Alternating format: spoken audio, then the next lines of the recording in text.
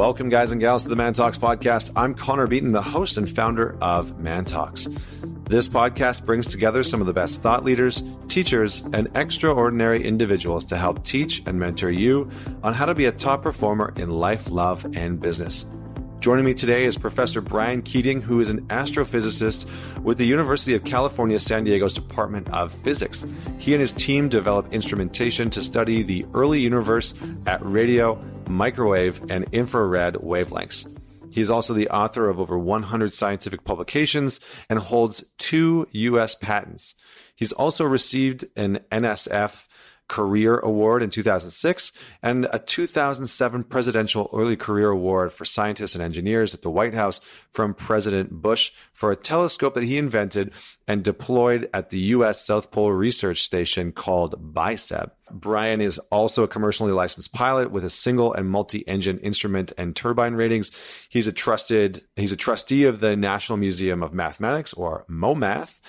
Less problems or more problems, I'm not too sure, and a member of the board of directors of the Arthur C. Clarke Center for Human Imagination, Math of America, San Diego, and the San Diego Air and Space Museum. Recently, he's also the author of a book called Losing the Nobel Prize, a story of cosmology, ambition, and the perils of science's highest honor. So he was put forward to be a Nobel Prize winner. He didn't end up winning. There was a whole bunch of, drama around that.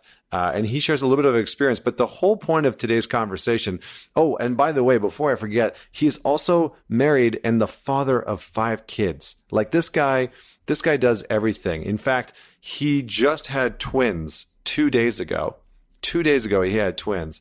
And after our interview, he was racing off to the hospital to pick up his wife and his newborn kids. And so if there was a super dad, he might be it. He sounds like a very caring father. But I'm just excited to talk to him because we are going to dive into a little bit of everything on this podcast. I literally could have talked to him for hours and hours about astrology and everything that he had to say. So really, today we're going to dive into astrophysics. We're going to dive into the Big Bang Theory, obviously not the TV show, but the actual theory and event itself. We're going to talk about the inner workings of the universe, but we're going to do it in such a way that's kind of interesting. We tie in time. He talks about time. We talk about consciousness and how that might play a role in the inner workings of the universe. And he unfolds and unpacks some of the basic principles of astrophysics that we've maybe all heard of, but we don't quite understand. And so him and I have a great discussion about that. He also shares a little bit about his latest book and his journey on the road to the Nobel Prize, and a little bit about understanding our A-type nature and how anybody, whether it's a scientist or a musician or an artist, can lose their path on the pursuit of an accolade or winning an award. And so it's a very interesting story that he talks about right at the very tail end of this, after we get into all the science and nerd out a little bit, because that's really what I wanted to do. So without any further delay, a huge and warm welcome. Please welcome Brian Keating. Oh, it's a real honor to be back with you, Connor. Likewise. Let's just dive straight into the conversation because I have so much that I want to talk to you about today. I feel like my most nerdy and geeky side gets to come out in these conversations, along with my philosopher side. So I'm excited. So let's just dive straight into the question that I have to ask everybody, which is, tell us a story about a defining moment that made you who you are today. Yeah, I think the most defining moment that, really set my life on the path that it ultimately took was surprisingly a day I got fired. I got fired the first time in my life. I was what I thought was a hot shot post PhD. I'd gotten my PhD, and after you get your PhD, you kind of enter this purgatory where you're not a graduate student and you're not a professor, and you have to work on another professor's experiment or theory or campaigns or whatever they do.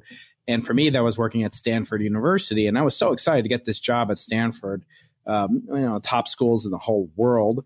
And I was working for a brand new professor, and she had hired me more or less sight unseen and based on the reputation that I had a good aptitude for building telescopes that could understand and detect what the early universe was like. So I was working for her for several months, but this is in the late 90s, 1999, early 2000. And the Bay Area was not a great place to live in the dot-com heady days of the dot-com, denouement for a postdoc making $35,000 a year. Not really that much more than minimum wage. And so I was forced to, take an apartment basically on the train tracks in Silicon Valley, where the trains would run 24 hours a day, every 15 minutes, rattling my apartment like a magnitude 4 earthquake, just as I dozed off to sleep. And I became pretty miserable at that point. And I'd also become really distracted. And I wasn't really working on the project that she had me originally scheduled for, which was to build an instrument that could be used to observe from the Hawaiian Islands on top of Mauna Kea. And I thought it was interesting, but I had been obsessed with this other idea for a telescope that I'd come up with that was really based on an idea that I read about in a theoretical paper on cosmology. And it suggested that if one were to build a telescope in just the right way, one could actually take the universe's ultimate baby picture and take an image of the universe as it was when the universe had just barely come into existence, the trillionth of a trillionth of a trillionth of a second after the Big Bang.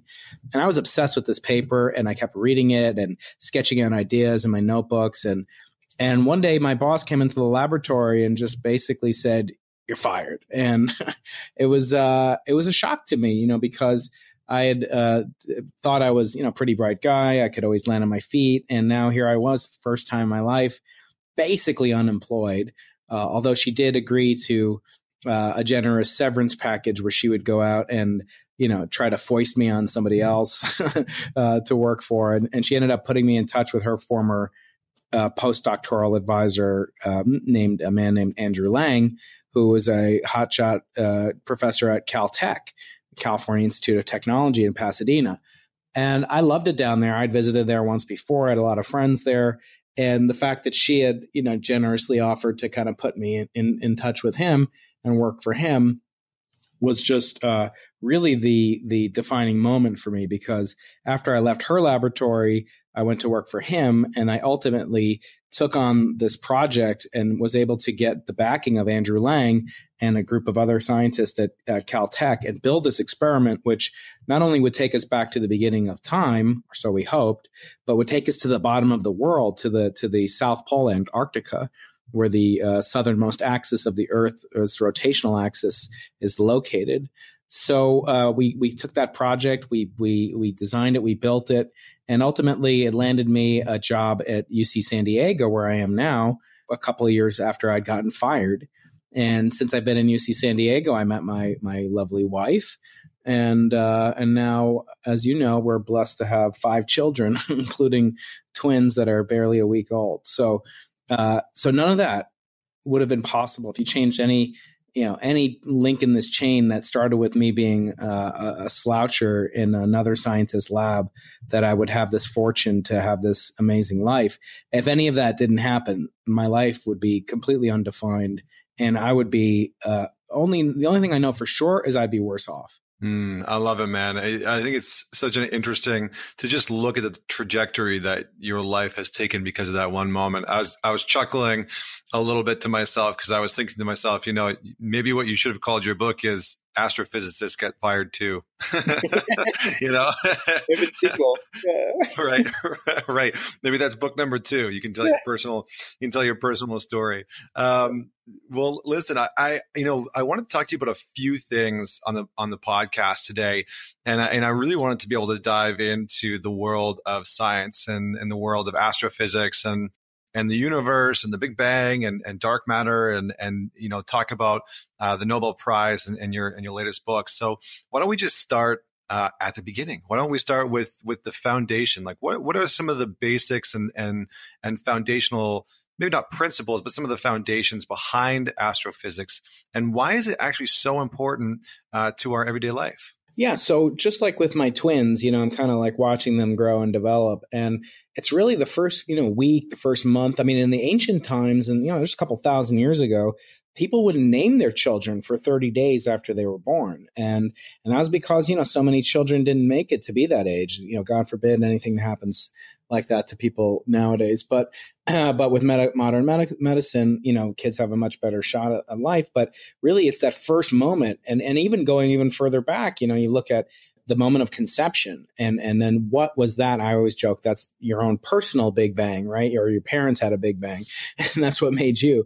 But the beginning is what's critical. So now we look out in the universe, we see every single galaxy with the exception of literally only a handful of other galaxies. We see every one of the 100 billion galaxies we can observe with our most powerful optical telescopes. They're all rushing away from us. And, you're there in New York City or wherever. And, if you were to hear like an ambulance coming towards you, well, that would kind of, seem to indicate that you're at the center of, maybe there's an accident nearby. But if every ambulance in the whole city was rushing away from you at the exact same time, that would indicate that there was, probably some huge disaster and they're taking patients away from the scene of the accident. So, hopefully that won't happen during this discussion. But it seemed like the universe was sort of centered on the Milky Way galaxy in which we inhabit, and that all the galaxies, like those ambulances, were rushing away from us, which is quite oppositional to, the way the city is probably, or, right now for you, where some ambulances are coming towards you, some are going away from you. And by listening to the pitch, to the Doppler shift, of the sound increase or decrease in the frequency of the ambulance's sirens, you could determine, on average, are these ambulances moving towards me or away from me? And what we found was with the universe, all the sirens were being redshifted. They were all moving away from the Milky Way galaxy. So it either meant that the Milky Way galaxy was very special, the center of the universe's expansion, or if it could be shown that every galaxy moves away from every other galaxy, as say raisins in a rising raisin bread do, then the entire universe could be said to be expanding. But the question is, when did that expansion begin? How did it begin? And that is the essence of the most powerful question, I think, in my field, which is cosmology. How did the universe begin? What were those conception moments like for the cosmos? Was there a universe or some existence previous to our universe, before what we call the Big Bang? Was there a universe that collapsed before our Big Bang and then created in the aftershocks everything that we see today? So these are the open questions, and these are the questions that my experiments are designed to answer. Very cool. Very, very cool. I mean, it's interesting because the field is so vast and touches on so many levels. And I'm curious, just for, maybe some of the listeners out there that aren't as familiar with this area and with some of the science, what are some of the real life questions that understanding how the universe works at its foundational level and how it came into existence, what are some real life questions that we might be able to answer by being able to uncover some of this knowledge and wisdom? So, yeah, I mean, a lot of people, again, I've got babies on the brain, Connor, that, but, some people say, well, what good is it? What you do, it's great to understand human knowledge and increase it so much. And I always say, but like, what practical good is it? And I'll say, well, look at my baby. What practical good is the baby? I mean, it just needs a lot of attention. But a lot of things happen when you do things for what's called pure science or pure research, where you're not expecting discoveries to lead to patentable inventions like dynamite or an iPhone or something like that. And actually, my field does and has in the past led to tremendous breakthroughs in the telecommunications industry and also in low temperature electronics and developments that have led to very low noise and high speed computing. So ancillary benefits come about all the time, but the essence of your question is, why is it important to do basic research? And I think it's part of what really defines us as human beings. We want to explore, we want to understand. And a natural urge is to understand, where did we come from? And perhaps where will we go to? And what is the deep future of the cosmos likely to have in store?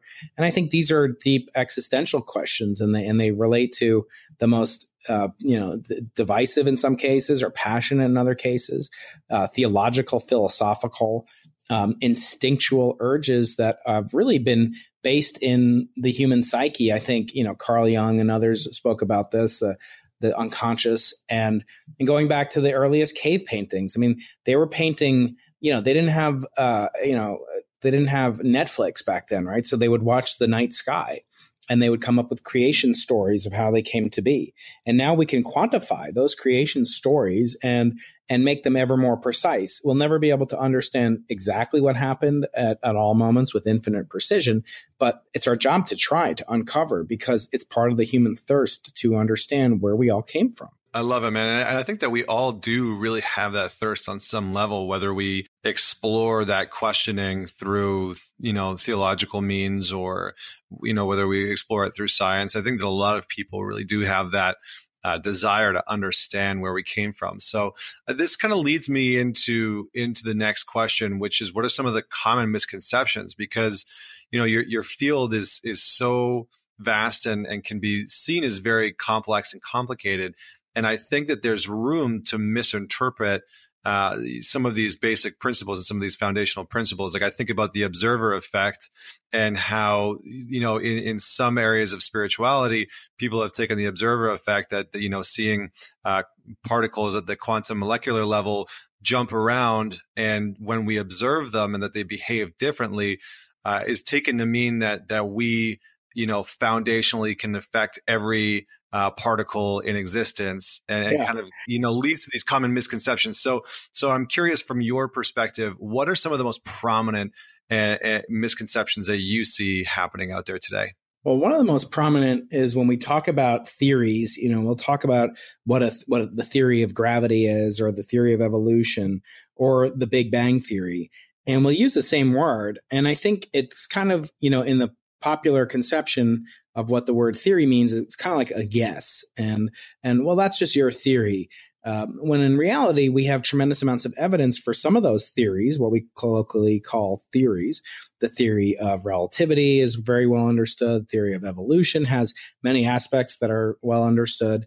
The Big Bang theory has, besides not the television show, but the theory itself, on which the show's name comes, is really understood up to a point. But some worry and wonder that this notion of what came before and so forth can lead us down a slippery slope that we really aren't prepared to answer with the mathematics of the 21st century and the physical understanding that we currently have, and that maybe, it will take centuries from now to understand what actually happened beforehand, whether it's advanced technology or advanced brains or advanced computing power. And so I think, this notion of what a theory is, the other, kind of big problem, I think that I have with kind of the way science is portrayed in popular circles is that, sort of the universe is conceived to explode from like a single point. And that Big Bang explosion takes place at like a shrapnel from a grenade or something like that. And the galaxies are just like that. And in that conception, that leads very naturally to the misapprehension that we are the center of the universe, because in that analogy, everything's rushing away from a common center. The problem is that to understand what it really means in the cosmological sense of what the Big Bang was banging into and out of, it does require sophisticated understanding of what's called, four-dimensional space-time. So we need to understand that when we're looking at the world, our brains are so remarkable. If you think about it, what are your retinas that you see things with? They're really like a sheet of optical sensors, like a CCD camera in your iPhone or something like that. So that's a two-dimensional structure, just because, length and width. But with the fact that we have two eyes from two-dimensional sensors, the brain can synthesize a three-dimensional image of the world and give us depth. But actually, we can't see inside of something, right? You can't see inside of your computer. You can't see inside of the Earth. So you really can't see in three dimensions. And what makes it harder even for cosmology and understanding of the Big Bang is that we need four dimensions. So how does something with just two-dimensional eyes understand something that's in four dimensions? But it's a lot of fun to try to explain it. Yeah, I was going to say, it seems like a very complex way of processing it, because that is one of the challenges that I see and hear a lot of people facing, is this misconception that the Big Bang and that the universe sort of, started out of something that's infinitesimally smaller than, the size of a pinhead, and sort of expanded outwards. And when we think about that, it's almost like this conceptual visualization that we get is it expanded outwards in like this linear fashion, right? So there was a point, and it's almost like this projectile moves forward in that space and time that's being created. So instead of that, how can we start to think about the Big Bang in its truest form? Yeah. So the Big Bang, the way that we can think about it is that point actually is true, that the universe, the matter in our observable universe, if you will, was essentially in a very finite sized volume, maybe not infinitesimally, like a true singularity with no dimensionality, zero dimension, a point smaller than a point, but perhaps that the universe is in a finite volume, but that finite volume sort of exists everywhere in a much bigger domain. So you can imagine that, the analogy that you could use is that you have this explosion taking place, and in each part of this infinite, gymnasium or infinite set of monkey bars, and at each part where the monkey bars intersect, there could be an explosion like the Big Bang. So the universe is infinite because this really, infinity is a big, big thing. You really can't conceive of it. Just like Woody Allen said, eternity is a long time, especially towards the end. And, infinity is really big, especially towards the beginning when everything in the universe was infinitely hot, infinitely dense. So all parts of the universe expanding away from each other in 4 dimensions, you can sort of analogize it as, the expansion taking place everywhere in this larger space. And then you're sort of projecting from 3 dimensions, from 4 dimensions, a 3-dimensional visualization of what that would look like. So locally, yeah, space is expanding and separation between galaxies is taking place. And if you were to run that back to time equals 0, then it would be, the matter that we can see today at both our largest telescopes, the farthest we can see out, goes out to 14 billion years almost, and it's about 46 billion light years in diameter. But if you try to compress infinity, down to a finite size, you're still always going to be left with a lot of infinity out there. So it's very difficult to conceive of it with our 2-dimensional eyes, or at best 3-dimensional visual system. So the way to think about it is that the universe is infinite in some sense, or at least it could be infinite. We don't know if it's actually infinite, but that the expansion, and it will continue expanding forever. But even if you take something that's an infinite sheet of rubber and you compress it in all directions, it's still infinite in size, isn't it? So that's sort of the best that we can do in terms of making this visualization. But there certainly wasn't a single point, a center of the universe that we could say go to, because every single thing in the universe is moving away from every other thing in the universe. Yeah, it's interesting because I think one of the analogies that you had used before that kind of stuck out with me, because it's hard to conceptualize some of these things, but once once we provide some of these sort of more base level analogies, we can start to understand them better. But one of the things that you had said before that really stuck with me was this idea that, the Big Bang was almost like raisin bread, I think you said. And yeah, maybe you could give the analogy, because I'm sure I'll botch it and just confuse people. Well, yeah. So we see the aftermath of the Big Bang. So speaking as the singularity, kind of putting that behind us, what we see is the aftermath of this expansionary phase of the universe. And right now the universe is expanding, and the expansion is getting faster every second. So the distance between, if you imagine a bread, and there's raisins in it, and you're cooking it, and the raisin bread's expanding. Actually, I had a student of mine actually make me a raisin bread and take pictures of it as at different phases in the culinary process, including the cooking process. I thought it was kind of cute because, we all talk about the raisin bread, et cetera, but no one's ever goes out and makes one. And then, it shows that there is a good analogy between the two phenomena. So every raisin will move away from every other raisin because the dough between consecutive raisins, if you like, are all inflating and expanding.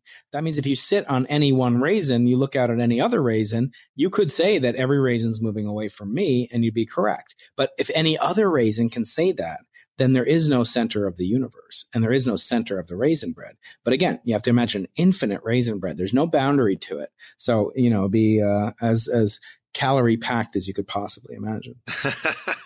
I love it. Calorie packed as you could possibly imagine.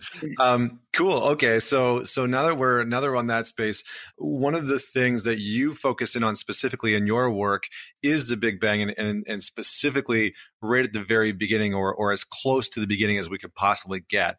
And, some of the work that you've done and the instrumentation that you have built has really been in and around inflation, if I'm not mistaken. So can you maybe unpack for like the lay person what inflation is and why it's relevant in the grand scheme of things in the creation of the universe? Yeah, so it's interesting. The task of cosmologists is sort of to be a firefighter and an arsonist at the same time. So what I mean by that is that we start all these fires, we ask all these questions, and then we put out the fire. And then in putting out the fire, we start another one because it leads us to ask more questions. So the Big Bang was originally, disfavored, and people didn't believe there was a Genesis-like event where there was a singular creation of the universe or origin of the universe. For thousands of years, from Aristotle to Einstein, scientists of the highest magnitude believed the universe was eternal and had existed forever and was static and unchanging, besides, the motion of the planets and an occasional comet or two. But when Edwin Hubble and others discovered that the universe was full of galaxies other than our own that were all, as I said, rushing away from us at astronomical speeds, 10%, 20%, 30, 50, almost 90% of the speed of light. So they were moving away just tremendously rapidly. The question that then solved, so it overthrew the paradigm that the universe was static. But in doing so, it begged the question, well, what started the expansion in the first place? And so scientists didn't really understand this for about 50 years. And most of them thought it was ludicrous because, as I say, often in the book, it was basically suggesting that the universe had a single point in time when everything came into existence ex nihilo, from nothing. And that was sort of abhorrent to people at that time. Because it meant that from a vacuum came the universe. And that sounded a little bit too much like the biblical creation narrative for most secular scientists' desires. So what ended up happening was a cosmologist in the late 70s, also at Stanford, but a much brighter person. And he was also a postdoc, and he was a little worried about being unemployed soon too, not being fired, but actually having to get a permanent job. His name is Alan Guth, and he came up with some ideas that seemed to suggest that if the universe was filled with a very mysterious type of force field called the inflaton, that the universe could expand, and it could expand so fast that in the briefest amount of time, literally a trillionth of a second, less than a trillionth of a second, the universe's all of its major properties, including the fact that it would be expanding as we speak, would be explained in a consistent, self-contained, relatively simple set of equations that seem to be consistent with observations of the universe's basic properties, its size, its density, its what's called its curvature, and all these things were all these major problems with the Big Bang that were completely unexplained, and there was no reason why the universe was expanding because, after all, if the universe has matter in it and matter is always gravitationally attractive, there's no anti-gravity, then something had to be acting like anti-gravity to make the universe expand. And what that anti-gravitational force field was inflation. Very cool. Okay, that's a pretty darn good analogy. And so where do this sort of like, I know that one of the ways that scientists have discovered that the universes or the galaxies are moving apart from each other is in the actual wavelengths and being able to detect infrared and sort of seeing that everything's moving away from everything else. How does that play into, or does it even play into, the Big Bang? Yeah, it absolutely does. So remember earlier we were talking about ambulances in a city. Mm-hmm. So you'd expect on average all the ambulances are kind of moving randomly with respect to you. There's nothing important about your location. Unless you were to, hear them, and you would hear their sirens all getting louder and louder and higher in frequency, or shorter and shorter in wavelength. And that's called the Doppler shift. Well, the Doppler shift can affect light as well.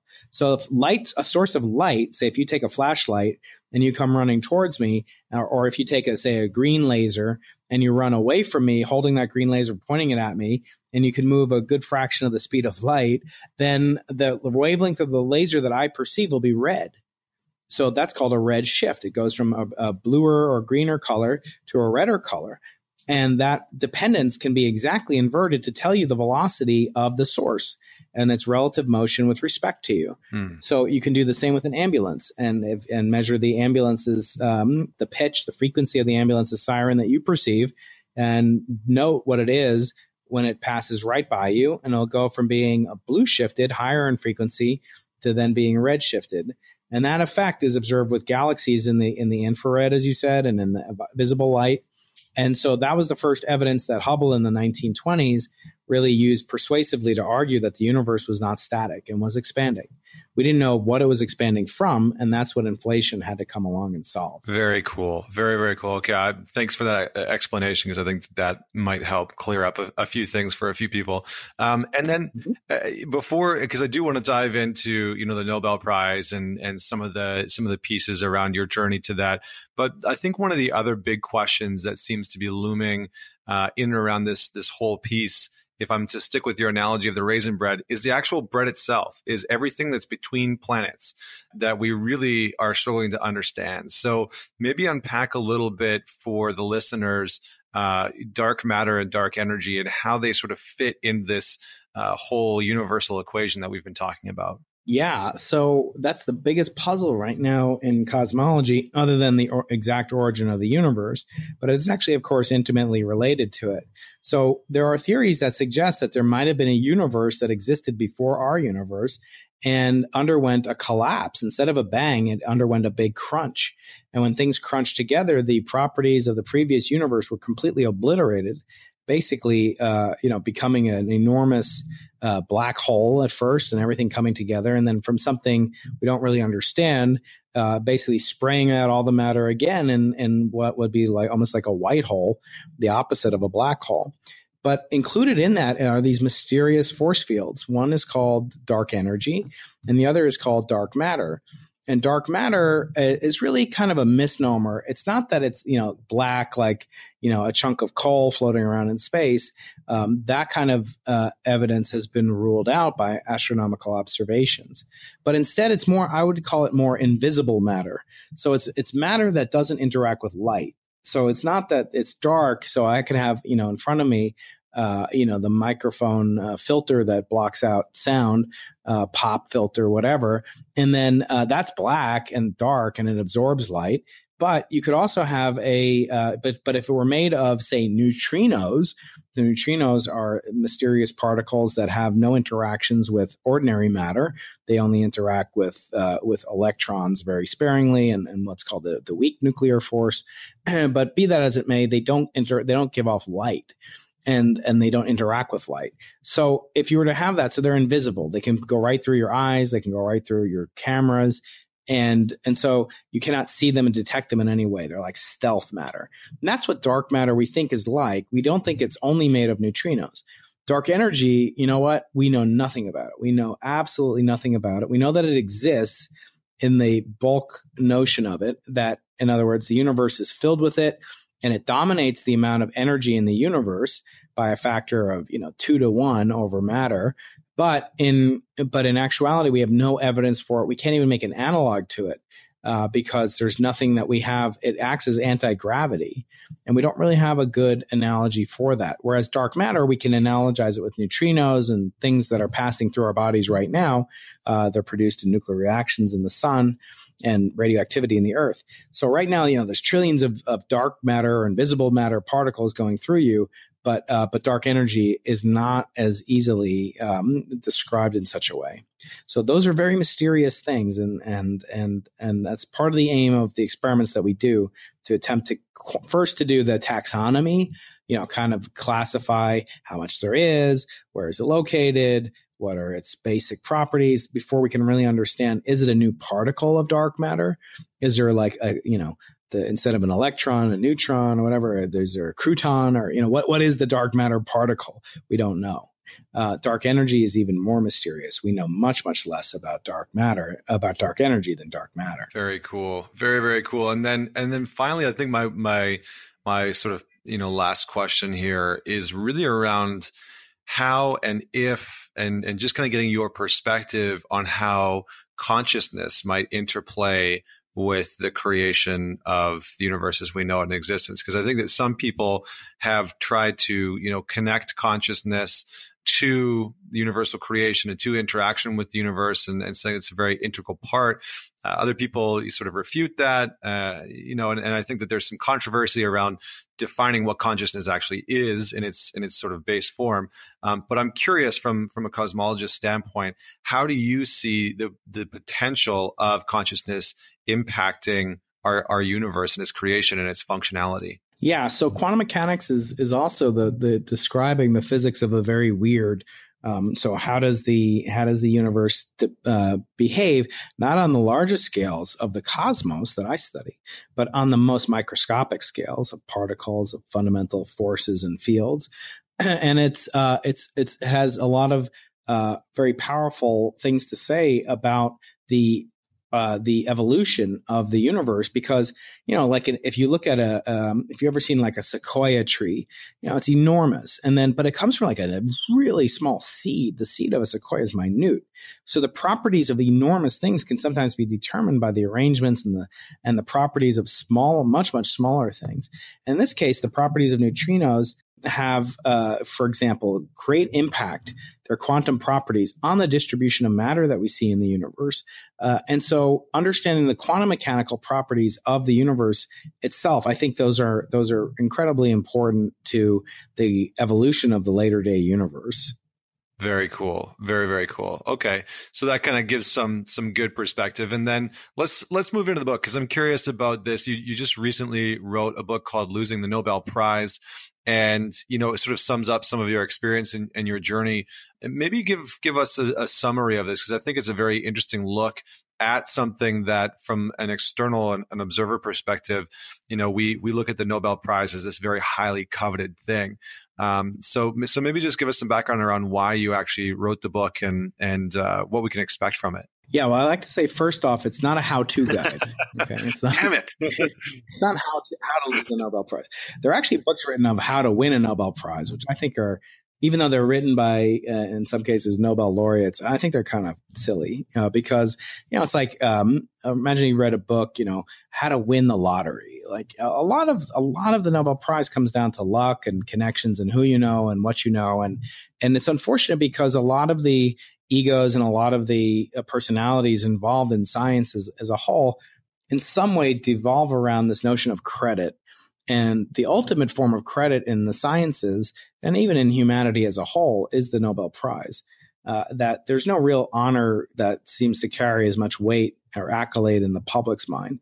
And it's become, kind of a cultural touchstone as well, where, you'll have people in the Nobel Prize community that have won the prize, and they'll come out and they'll write petitions on who you should vote for, or what treaties Congress should do, and what kinds of food you should eat, and certainly on things like global warming. So they become ambassadors in kind of a global sense. And, that's fine. And I think, it could be okay. There's a little bit of the halo effect of, how much does a cosmologist who won the Nobel Prize, who's in his late 80s now, how much does he really have to say about, what kind of, stance the United States should have with Iran or something like that.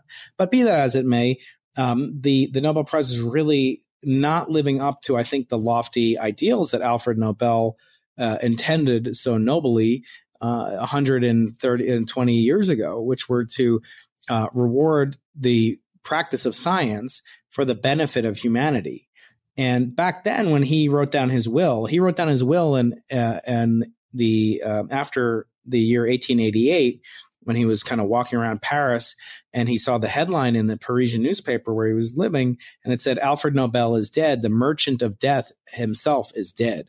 And described him as killing more people in history through his invention and patent on dynamite than any other person who had ever lived. And it shocked him. It was kind of like Ebenezer Scrooge. And of course, the report of his demise was radically exaggerated. It was his older brother who died. But he realized this is the way he's going to be remembered if he were to die right now. So in a brilliant act of posthumous public relations, he wrote down this will to endow prizes for literature, peace, chemistry, medical sciences, or physiology, and physics and literature. And this kind of came about in my mind when my experiment announced a result that turned out to be retracted. And that we were immediately, though, before the retraction came for almost a year, basically it seemed like we were all but guaranteed to win a Nobel Prize. I had been sort of forced out in an interesting scenario. This is the experiment that I created after being fired at Stanford and moving down to Caltech, following the suicide of my beloved mentor, Andrew Lang, that I mentioned earlier. The leadership of the project was taken over by a group at Harvard, and they ran the project very differently than I think Andrew Lang would have run it. And in so doing, they kind of forced out me, even the original leader or the founder of the project. So it was kind of a mixed bag for me in that, we had this announcement. We made headlines around the world, front page of every newspaper in the world, a viral video on YouTube with 3 million hits instantly. And then looking over the course of what happened, how the Nobel Prize influences the decisions of scientists to make the claims that they do and should try to stake the priority for those claims so that they won't lose the Nobel Prize themselves. And, I wasn't savvy enough to figure that out early on, but I think now I've seen what the Nobel Prize can do to scientists who most people think of as dispassionate seekers of truth.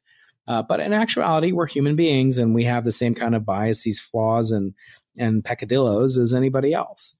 Following that episode in 2014 and 2015, I was asked to nominate the winners of the 2016 Nobel Prize, which is kind of, bittersweet for me. So I got this letter in the mail from the Swedish Royal Academy of Sciences, and they said, Professor Keating, we want you to nominate the 2016 winners of the Nobel Prize. And I presume they did that because they were expecting the discovery to go for a cosmological or astronomical discovery.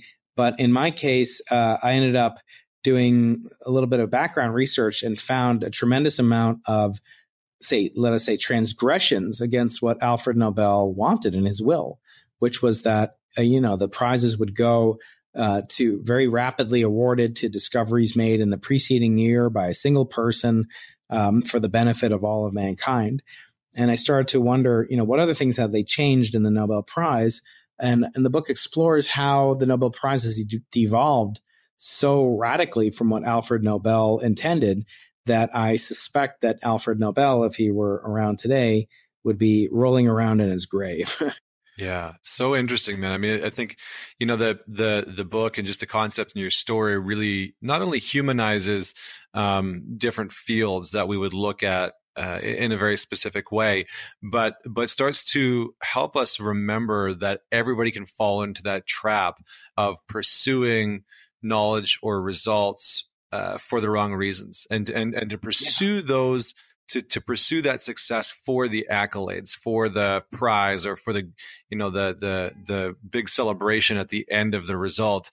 And I think that that's a trap that we normally see artists fall into and athletes, but not something that we normally think that scientists would fall into. Yeah. And so it's really interesting to hear that. Yeah. I mean, I talk about in the book how, how the realms of Hollywood with the Oscars and you see the same thing in the Olympics, and sports, as you say. And of course, the ultimate accolade in politics is, running and winning presidency. So people set their eyes on goals and then, there's only one president, right? So that means that there's, 330 million non-presidents. There's only, one best actor every year. And that means, there's hundreds of thousands of other actors or actresses that don't win that. So I say my book is written for anyone who lost the Nobel Prize or lost an Oscar or lost an Emmy or lost their high school class presidency. It doesn't matter. When you set your identity and base your identity in the way that you think of yourself on the accolades of external people, as the Nobel Prize does to scientists, then I think you surrender a little bit of your identity, and maybe that causes some damage to your soul. And so the book is really written in such a way as to give hope, to people on what it's like to aspire to greatness and then to seek out a reward at the end as the destination, but lose sight of the fact that the journey is the privilege of the destination. That is the goal. And I think, it's made me have sort of a renewed sense of myself as a scientific person, as a scientist pursuing knowledge, and that, the science that I get to do and I get paid to do quite well for something I would do for free. Don't tell my boss, the governor of the state of California, but because he'll take me up on it. But on the other hand, we have this great privilege to be a scientist in the community where, your listeners, you're paying the taxes that allow us to do these great things. And so I think that's the destination and that's the prize. And to say that you need to win this prize, which is really only granted by a couple hundred white Swedish dudes, basically every year, then, but it's morphed into this multi-billion-dollar, enterprise, like a monopoly, I call it in the book. I think it's demeaning to the way that science is run. And I think, a lot of people say, oh, you just have sour grapes because you didn't win it. It's actually something I wouldn't, I really don't aspire to anymore. I definitely did. I definitely put a lot of my faith in my identity. And I was told from a young stage as a professor, you have to win a Nobel Prize or your career is going to be seen as a failure. That's just a tremendous amount of pressure. And I want to liberate my fellow scientists, especially young people, but even people that aren't scientists, that you have to enjoy the journey and almost do it regardless of the prize that you may or may not win. I love it, man. I love it. It's such sage advice. And I think that it's, applicable for anybody in any field that's striving for greatness in their life. And, you've done it with a good amount of poise and grace. And I think that one of the greatest attachments to that is that, you're the father of 5 and you've done some incredible things, including writing this book and the work that you've been doing in cosmology. So, kudos to you. Thank you so much for coming on the show. I feel like, you and I could sit here and have a Joe Rogan style 2-hour conversation about the inner workings of the universe. And I'm going to take you up on that once the sort of, craziness of your book launch is over and your twins are settled in and maybe a little bit older. And, So listen, thank you so much for coming on the show, Brian. Thank you so much, Connor. It's really a pleasure. And I do hope we can meet up someday and hang out Rogan style. Yeah, man. Well, listen, for everybody that's out there listening, definitely go and check out Brian's book called Losing the Nobel Prize. You can go to briankeating.com. The links are in the show notes for you to go check it out. It looks like an incredible book. It's live now. So grab yourself a copy. And it just got ranked as something, right? I think I remember you saying that it got put forward for some. It was. I think it's one of the only books that's been ranked as. It's ranked as one of Amazon's top 10 best books of the month, and that's pretty cool because there's like 80,000 new books every month on Amazon. And then it was also ranked by the most prestigious journal in science. It's a journal called Nature magazine as one of the 6 best books of the season. And they're nerdy, so they said spring or fall, depending on what hemisphere you're in. That's great. I love it. Well, listen, thanks so much for coming on the show. Everybody else out there, definitely go check out the book. Check out some of Brian's stuff on YouTube. He's got some great videos. And don't forget to man it forward. Share this podcast episode with somebody that would love to listen to this conversation all about space. And don't forget to leave us a rating and review on whatever platform you are on, iTunes, or Spotify or Stitcher, wherever you are. And until next week, this is Connor Beaton signing off. Join me next week for another inspiring conversation with another inspiring individual.